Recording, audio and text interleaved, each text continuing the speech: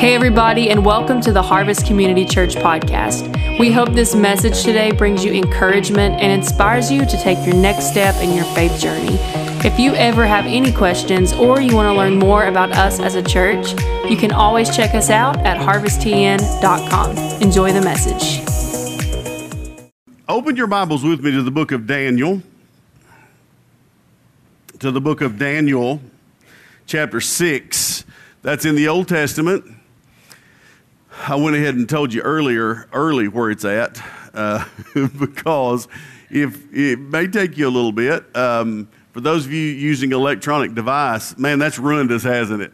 These electronic devices you can just like, okay. Psh, psh, pow, pow. Do you like those sound effects? Psh, pow, pow. I want to continue talking about ethos. And today, I mentioned that today would probably be the last week, but this one's going to take 2 weeks, and with the baptism, I'm going to have a little less time to work it out, to work it through. Let me say this before I actually start the message. Harvest, you don't know. I don't think you know what an impact you're having in this world. When I talk about a different ethos, I truly believe that there's a different ethos that comes from this place. And sometimes you can get used to just being. I have conversations occasionally with some people that remind me of what the religious world is like out there. But I forget it exists. I really now you may not forget because you may be surrounded with people that are constantly reminding you. But I'm not. And I think sometimes it's easy to just forget what that world is like out there. There's a world that is so locked in on religion, especially here in the Bible Belt. And God wants a different kind of church. There is a passage, and I'll preach on this sometime. There's a passage in 1 Chronicles, I think it's 1 Chronicles chapter 12, when David's talking about David's army and all the people that were a part of his army, and these men from the different tribes who were coming in, and these were warriors, and these men were fighting men, and there was one little group in all of that, though. It didn't say anything about their ability with weapons. It said that they were the sons of Issachar. And the sons of Issachar were people who had understanding of the times to know what Israel needed to do. They had an understanding of the times. I really think that we lack a lot of understanding of the times out there. And Harvest is going to be a church where we understand the times that we live in. And we take on you remember when, I don't know why I'm doing this, but it's okay. You remember, you're supposed to say, yeah, it's okay, bud. It's okay. You just, when Esther was in the palace, and I'm not going to go through the whole story. Mordecai was there, and a lot of stuff begins to happen. But Mordecai says, "Could it be that you've been put in this place for such a time as this?" I believe that we're here for such a time as this. I believe that Harvest exists for such a time as this. Here's where people get stuck. A lot of people are still living in such a time as that. Are you tracking with me? It breaks my heart when I have conversations with people who are still in that, not this. And when I say that, I'm not talking about this as there's other besides Harvest that's here. But I think we're called for such a time as that we live in now. We can't reach people 40 years ago. That's over. Right? And we don't reach the 40 years ago people the same way that we reach people today. And so we're going to do it the way God says to do it today, and we're going to hear his voice.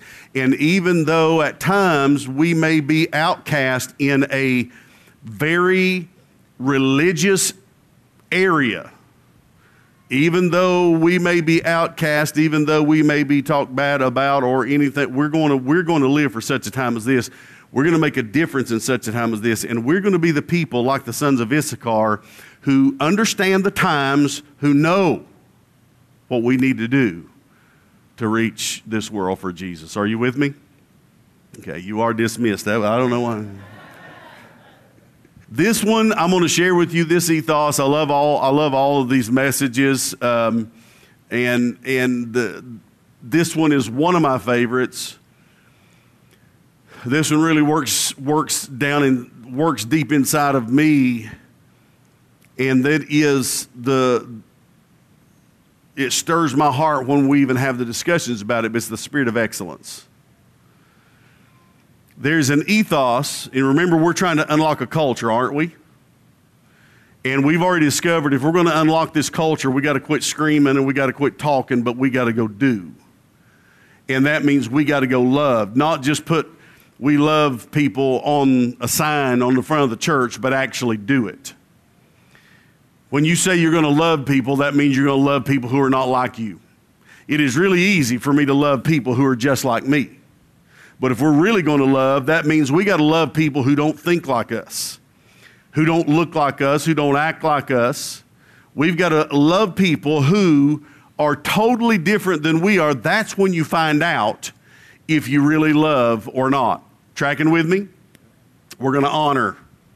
The ethos of honor is going to come out of us, and all of this is coming out of Harvest, and this is creating a culture that people are drawn by. Jesus is not out in the parking lot directing people inside. Jesus is not outside out here making coffee for anybody. Jesus is not at this desk out here welcoming people. He's not at the check-in places checking in people. He is not over here in the rooms taking care of children. Jesus is not there except through the lives of his children who are there. And so when I look and I see those things and I see what you do and the excellence you do it with, man, I'm telling you, it stirs my heart and it moves my heart. Daniel was a man who had an excellent spirit. Pretty amazing, but I think when we begin to walk in this excellent spirit to a greater level, it's going to open the culture more and more. I've said this from time to time, but I would love when somebody needs to hire somebody, I would love for the first thing for them to do is say, call down there at Harvest and see if they've got anybody, because we know those people down there. Those people honor, those people love, they have an excellent spirit. I would love to see that happen. And that can happen. I mean, it already happens because there are some people who are there. I want to see it to be as a church as a whole, that everybody is flowing in that. Look at chapter 6, verses 1 through 3 with me right here. It pleased Darius. Who's Darius? Let me set this up. Daniel, as a kid, as a young man, Daniel was pretty sharp and raised up in a good family. Daniel was one of the, could say, intellectual children, very bright. And when Daniel was just a young guy, probably a teenager, Nebuchadnezzar goes in and he destroys Jerusalem and comes in and takes some of the smartest away. One of them is Daniel, one of them is Shadrach, or in the other three, Shadrach, Meshach, and Abednego, as we know them most. And so he takes them captive and he takes them back to Babylon with him. You could say that they became his slaves. He takes them back and he keeps them there, and then we find Nebuchadnezzar at a point being overthrown by Darius and of Persia, and this is what we find. It pleased Darius to set over the kingdom 120 satraps, which it's government officials. It's high-ranking government officials. to be over the whole kingdom.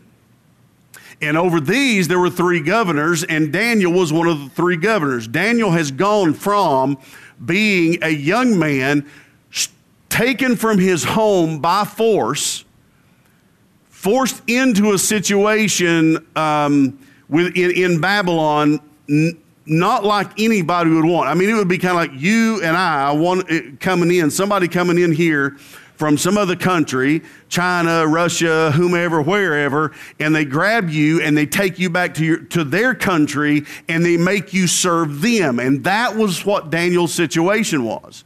So Daniel has risen from this place to now he is the governor. He's one of the top, most powerful 3 people in the kingdom. We're going to find out why. So that the king, and over these 3 governors, and whom Daniel was one, that the other high-ranking officials might give account to them, so that the king would suffer no loss.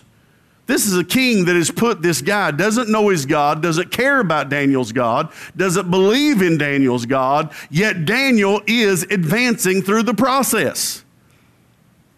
I just want to stop and preach on every one of these. Maybe I do preach on all this a little bit right now, and then I can just turn it loose next week. But think about this. Darius was not advancing Daniel because Daniel was a believer. He could have cared less about Daniel being a believer. As a matter of fact, I think, if anything, it could have been a negative, Daniel being a believer, if Daniel being a believer was what we know as many believers today, who don't want to work, who don't want to give excellence, who just want to be victims and cry about why we're all being beat up and attacked and the world hates us because we're Christians. If anybody was hated, Daniel's people would have been hated. Israel would have been hated, right? But at the same time, we see Daniel advancing. Why? Because Daniel had an excellent spirit about him. Keep reading this. This Daniel distinguished himself above the governors and the high-ranking officials because an excellent spirit was in him, and the king gave thought of setting him over the whole realm. This is, if you're confused about this, I use the New King James on this one, because it brings out the spirit of the thing, not just his outward ability, but it brought out the idea that it's coming from the inside. The next one, we're going to go the NIV, a little better descriptive of some things. It's amazing to me how Daniel in his situation is able to make these advancements, being a believer in God. We just saw why he's able to do it. He had an excellent spirit about him. Coming from within, his ethos was excellence, a desire for excellence. We all like to be around people who are excellent people, especially at certain times.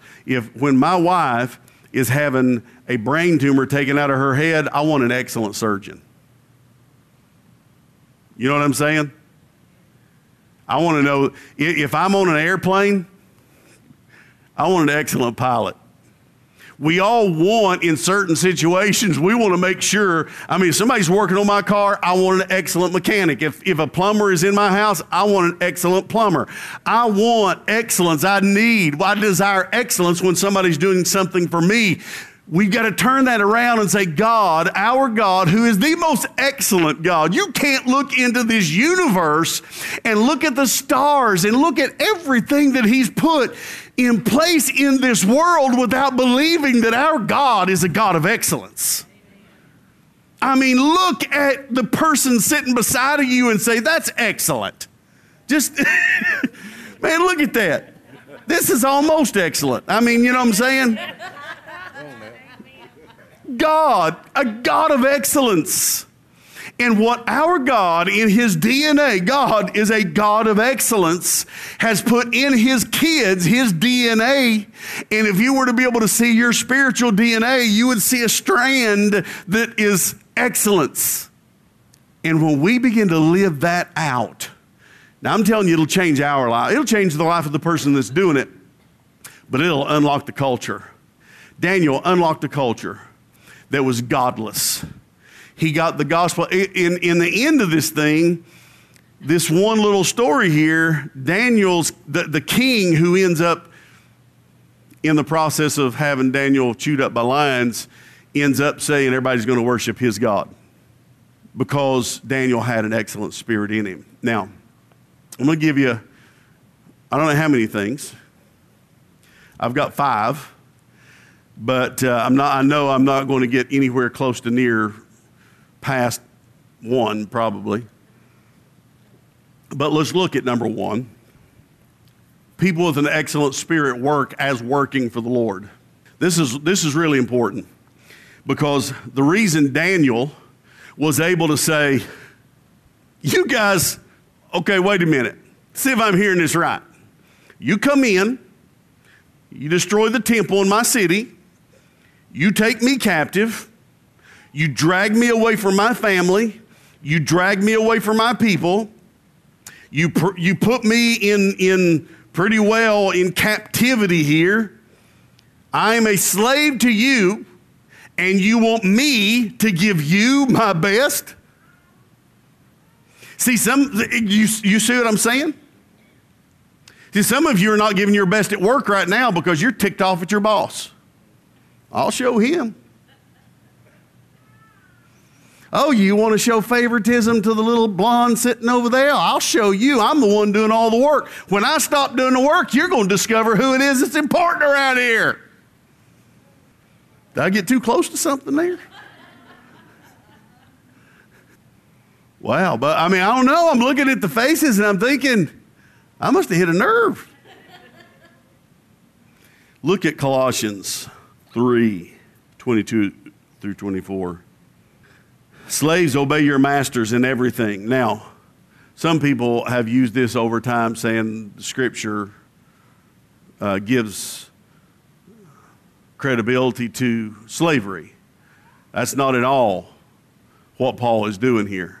What Paul's not saying slavery's okay. He's just saying if you're stuck in that, I want to give you a better way. I want to tell you how to deal with it.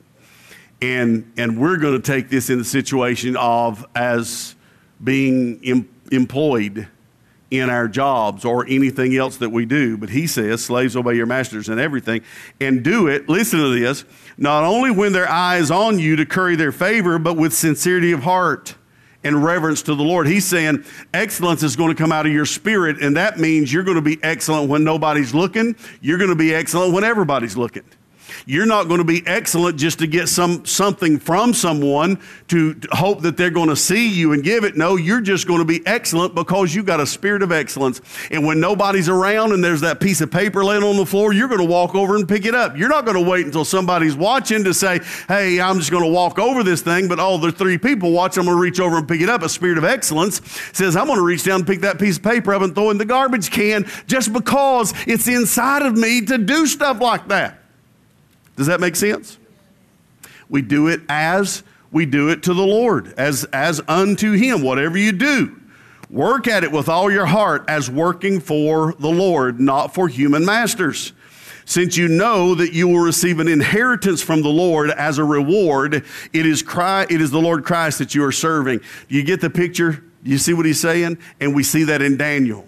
Daniel was able to climb the ranks that he did because Daniel had an excellent spirit, which meant he didn't pick and choose. This is the beautiful thing about having an excellent spirit, working as to the Lord. So if I'm under a car, I'm working as to the Lord. I don't care what my boss says, what my boss thinks, or my attitude toward him. When I'm laying under a car and I'm trying to fix a car, I'm working as to the Lord. When I'm back there serving, I'm working as to whatever you do, you're working it as to the Lord. Does that make sense? That'll change everything. It's so easy for us to gauge the excellence that we give according to what we think we're going to get back. So if I think I'm going to get back more, then I'm going to be more excellent. The thing is you have no idea the plan of God. God is more concerned about us having an excellent spirit than he is on what the circumstances are in our life. And when he begins to get that spirit of excellence deep inside of us, then the rest begins to happen on the other end, on the outer end. Does that make sense? Daniel didn't know when he started as a kid given excellence to a place when he is in slavery and captivity. Daniel didn't know he's going to end up being third in command over the whole kingdom. But he did it. Why? Because he had an excellent spirit about him. Something inside of him drove him to this place of excellence. Why did he how was he able to get there? I think this is the important part, because the less intimate we are in our relationship with the Lord, the harder it is. You can either work really hard to try to live out the fruit of the Spirit, or you can really just live really intimate with the Lord and it just happens. You see what I'm saying? You can say, okay, I have to love, I'm supposed to have joy, I'm supposed to have peace, I've got to start acting like I've got these things, the fruit of the Spirit. You can do that, and you can work really hard trying to produce fruit, or you can get really close at the root level to the giver. And when you begin to walk in intimacy with the giver, it becomes easy. The same thing with an excellent spirit. You get up during the day and you go out, and if you're not in intimate relationship with the Lord, then you're going to have to try much harder to be excellent. You're going to have to try much harder to be aware of the moments that you need, of excellence. It's going to be so much more difficult. But when you are in intimate relationship with the Lord, it just flows. It's so much easier. I think sometimes that's why the life of a believer is so difficult, is because if we're not in intimate relationship, if we're saved, you know what I mean? If we're saved, I mean we've been saved. We're in the kingdom, but we don't have a living, vibrant relationship with Jesus, then it gets really, really hard trying to do the things that we've been told that we need to do. Or if we're in intimate relationship with the Lord, it begins to flow out. Look at Daniel chapter 6, verse 10. Now, when Daniel learned that the decree had been published, and we'll talk about that decree next week, he went home to his upstairs room where the windows opened toward Jerusalem. 3 times a day he got on his knees and he prayed, giving thanks to his God, just as he had done before. Daniel had an excellent spirit, and it come out of him because it came from an overflow of his relationship with God. Does this make sense? Daniel, every day, 3 times a day, he's praying and giving God thanks. Every day. I think the giving God thanks gives you a little picture into it, because prayer for us has become giving God a Santa Claus list. Sometimes when you use the word pray, maybe the word having a conversation with God. Because prayer now takes on the connotation of ask. Anytime we mention the word prayer in church, a lot of times people immediately, the mind goes to asking. But what we read here is that he began by giving thanks. And that shows me intimacy. You got to be intimate with somebody to meet with them 3 times every day, and you can't help but just walk up and say thank you. Thank you for what you're doing in my life. Thank you for your change in my life. Thank you for how you have been working in every situation in my life. Thank you that you got me out of that situation. Thank you that you shut the mouth of that person. Thank you that you gave me strength when you didn't shut the mouth of the other person and they kept on talking, but you gave me courage and you gave me strength and you gave me wisdom. Thank you. When there's a thank you involved in the situation, it tells me there's some intimacy involved in the situation. There's some recognition involved in the situation that God is there and at work in this person's life, that there is something going on between the two people. Are you getting what I'm saying? That intimacy is what, out of the overflow of that intimacy, is where we find excellence flowing out. I'm going to give you number 2, but I'm not going to talk about it because I don't have much time. People with an excellent spirit raise others to a higher level of excellence. Have you ever experienced that? People with an excellent spirit raise others to a higher level of excellence. I'm going to tell you a story, and then I'll tell you again next week. When I was in high school, I played on the high school golf team. And I was a decent golfer, decent. But I noticed that when I played with the Duffers were those people who played on the golf team just so they could get out of school early for matches and practices. And so I noticed something. When I played with them, I didn't play well. My game suffered. But then I noticed that when I was put in with the players who were more serious about the game, some of them hoping to get a scholarship and play in college, I noticed that those people were more serious. When I played with them, my game rose to a whole new level.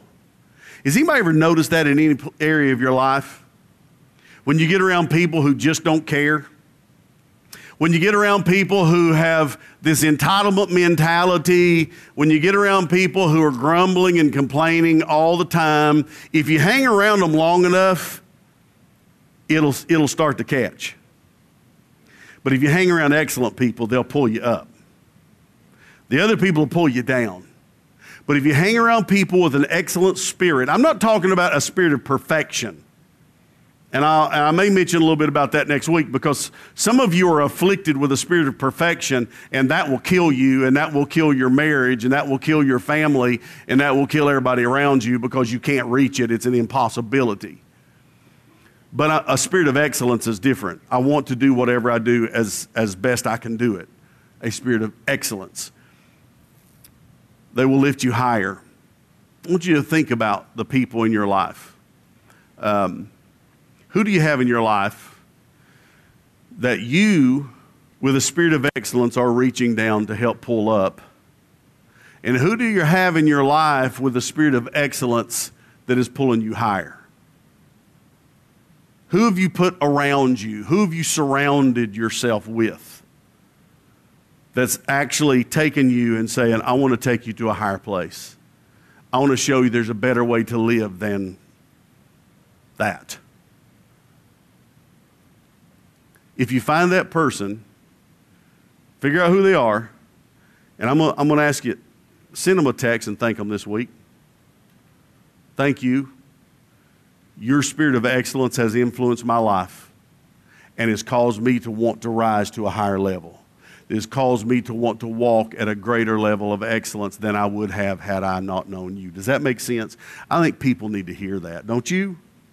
And you've got people. It could be a mom, could be a dad, it could be a family member, it could be somebody at work. But we all have people. And if we don't have people, then we need to start saying, something's wrong. You know what I'm saying? And then we need to fix that. We need to spend a little less time with the grumblers, complainers, the puller downers, and we need to find some people who have a spirit of excellence to help pull us up. Thank you for joining us today. If you've enjoyed listening, be sure to hit the subscribe button and rate and review the podcast. Thanks again for joining us, and we'll see you again next week.